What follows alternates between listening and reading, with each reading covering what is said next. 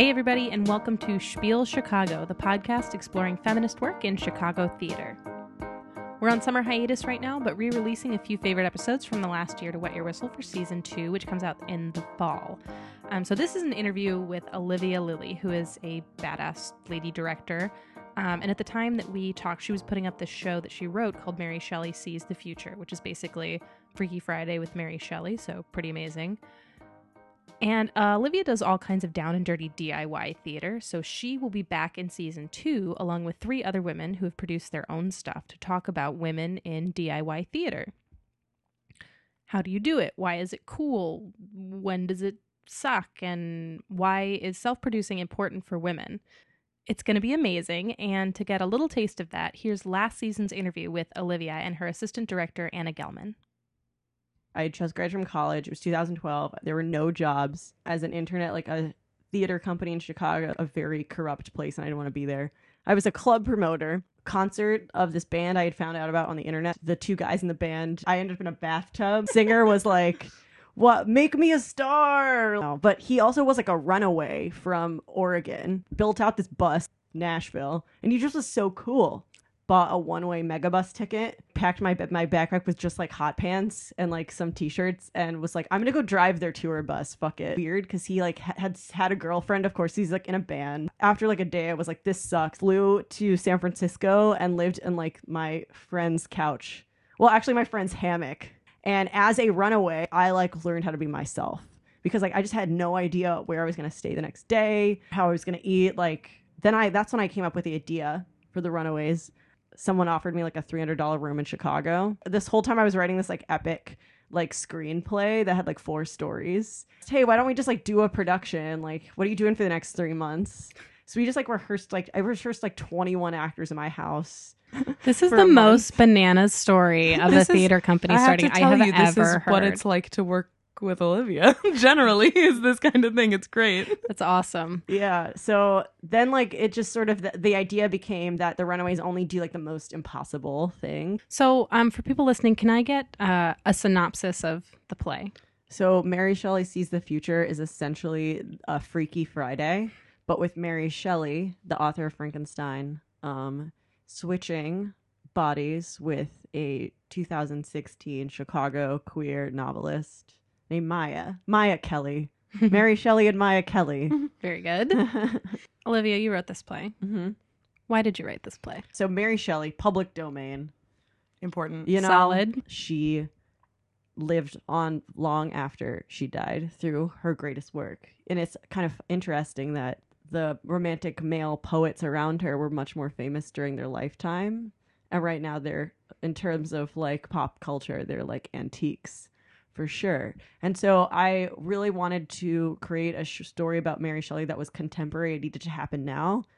And so I tried all different kinds of things. I was going to do some sort of Wooster group kind of play where it was like the haunted summer. For those of you who don't know, like in the haunted summer of like 18, it's like somewhere between 1816 and 17. But Byron, Percy, Mary, and like all of their friends were in this like mansion in Geneva, and they were bored. And Byron's like, why don't we just all write ghost stories? Everyone entertain me. And Mary wrote Frankenstein. She's not coming from like a Jane Austen type world. Like her and her husband, Percy Shelley, kind of had a polyamorous situation, but she didn't understand like that consent was possible. So Percy was like, oh, we're going to do this. And she just had to go along with it. So that was particularly interesting in dealing with how in the 21st century, consent is a thing, and you can be publicly polyamorous, and you can be publicly like open just about your life. So what was it like for their time? I didn't know that they had a relationship like that. I mean, that's the thing also is like, if you want to talk about an interesting relationship full of crazy sexual politics and scandal, like Mary Shelley's relationship with her husband was crazy. When Mary initially ran off with Percy, she was 16. She was 16, and she ran off with her sister Claire came with. And throughout their life together, Mary was very suspicious that Percy was sleeping with her sister, in addition to like different men and women in their life. And Percy would encourage Mary to have romantic relationships with these people as well.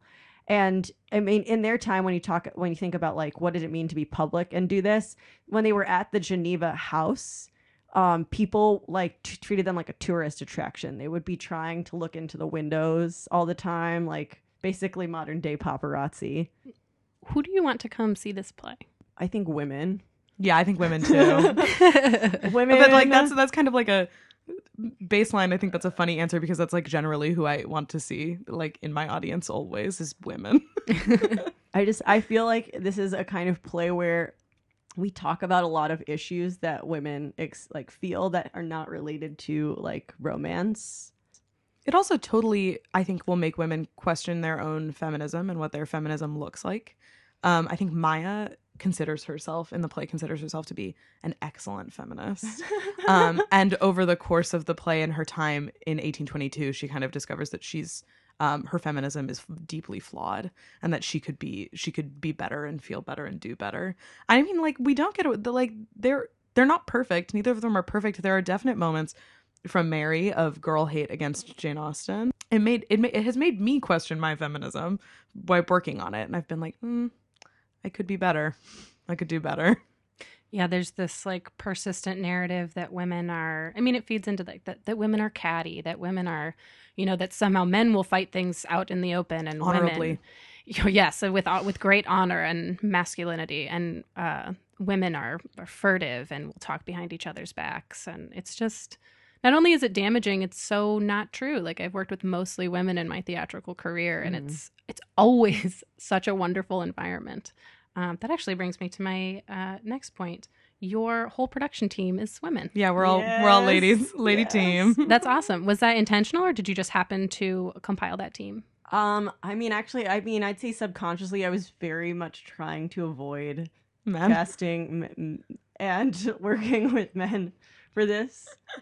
I think it was subconscious. But I think that tends to be how it is for me. For most of the projects that I've worked on, I have had mostly women working with me on the production side of things, as well as like I tend to like doing shows that are cast entirely with women.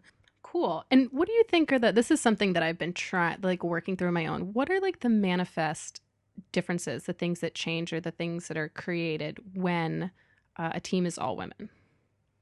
I feel like our communication is very open and there's a lot less power play. I guess the thing that's biggest for me is that in my experience assistant directing for men, I feel in the room that I am constantly having to prove that my opinion is worthwhile. And that is never a feeling I've had in this process. And that like Olivia, when we need to work more than one thing simultaneously, she's put me in rooms with actors and said, stage it. Like, just figure out that moment that we don't know what to do with. Like, you can do it. You do it by yourself. And then like, I'll see it in the run. I never feel like I have to back up my opinions and my decisions. I never have to back it up by being like, and I have experience and I know how to work with actors and I know what I'm doing. It's just like a given at all moments that I deserve to be like in the room and that my voice deserves to be heard, which is like definitely not a thing I've experienced with men.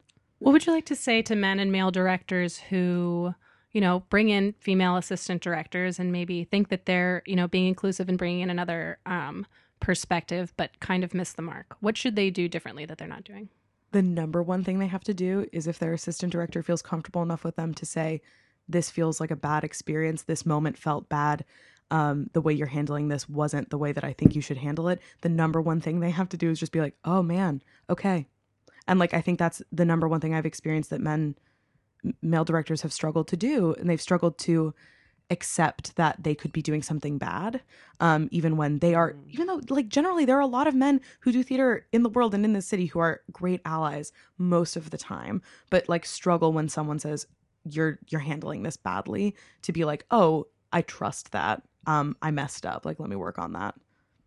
I would say just to not just have a female assistant director, but have a female dramaturg or a female like set designer or lighting designer, or just like keep your team diverse and like listen to them. Yeah, and I've had an experience working for a director assisting for him where we were staging a scene that was supposed to kind of look like it was a comedy and it was like a scene between a man and a woman. It was supposed to look like there was like flirtation under the guise, it was like very Benedict and Beatrice, like under the guise of like hateful language, etc.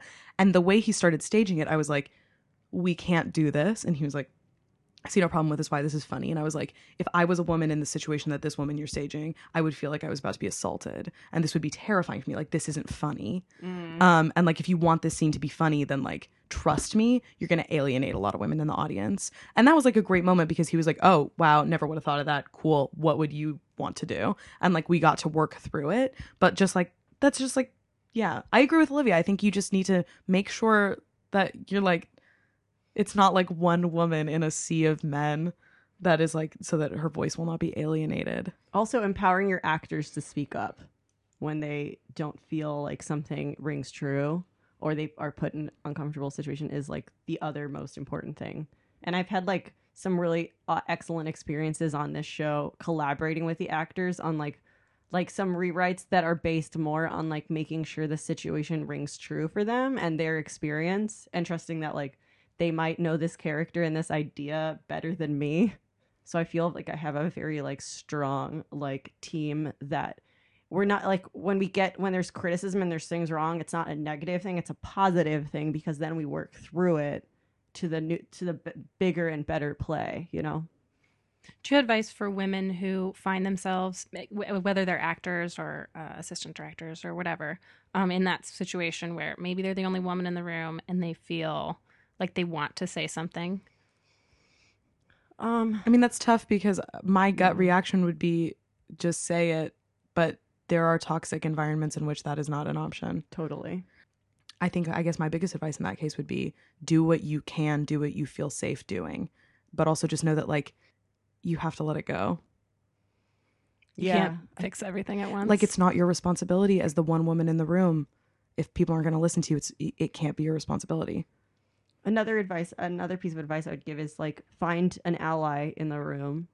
Totally. Who, if you can find like one other person who feels the same way, and you might feel stronger speaking up together. What I like most about producing theater in Chicago is that there's a lot of storefront theaters that aspire to grow, but there's a lot of storefront theaters that don't aspire to become a large equity house. Mm-hmm. And that's really interesting, that they're not like, oh, this is our stepping stone to be something bigger and like, quote, better. Like, there are companies that excel at what they do and like do not need to get gigantic to continue to excel what they're doing. Actually, this is a perfect jumping off point so the aesthetic of Mary Shelley is built on the idea that I cut my teeth doing DIY theater. And I believe like, I don't need a bunch of fancy theatrical lights to tell a story. I just need actors and a couple chairs. 3 chairs to be exact. In a messy stage. Mm-hmm. Love a messy stage. You know? And so I'm hoping that what me and Anna and Cheryl and Malvika have made will feel like only the essentials, and nothing that's going to distract from the actor's work. I mentioned to Olivia and Anna how much fun I've had talking to so many talented women working in Chicago theater. All my theatrical heroes in the city are women. Who are your theatrical heroes? Oh, I mean, as far as directors are concerned? Anybody. Well, as far as directors are concerned, Vanessa Stalling is just so cool. As is Marty Lyons. I like them both a lot. I've been in the same room with Kimberly Senior, and she's so intimidating and so cool. And then like playwrights, I mean, Calamity West is amazing. Christiana Ray Colon, yeah, she's amazing. Good Friday blew my mind. Yeah, I like Good Friday a lot. What's a new one called? I know about that. It's Octagon. That's right. It's about, poets throwing down, which I'm really excited about. Yeah, cool. She's definitely playwright to. I mean, there's so many playwrights in this city though that are like playwrights to watch. Well, so when does Mary Shelley Seas of Future open? October 21st, this Friday at Outer Space Studios, 1474 North Milwaukee, 3rd floor. So there's one flight of stairs, but it's worth it when you get to the top. That's great, guys. Well, thanks so much for talking with me. This has been really, really awesome. Thank you. Thanks for listening, everyone. If you'd like to learn more about Olivia and Anna, you can check out our show page for links to their upcoming work. And if you'd like to know more about the podcast, you can always follow us on Facebook and Twitter, where we have updates about what we're doing and also just articles and information about cool feminist things happening in Chicago theater every day. So that's Spiel Chicago, Spiel Chicago, on both Facebook and Twitter. You can always email us at spielchicago@gmail.com with any questions, comments, or rants. And join us for season 2 in the fall to hear from Olivia and a slew of other amazing Chicago artists. Thanks. See you at the theater.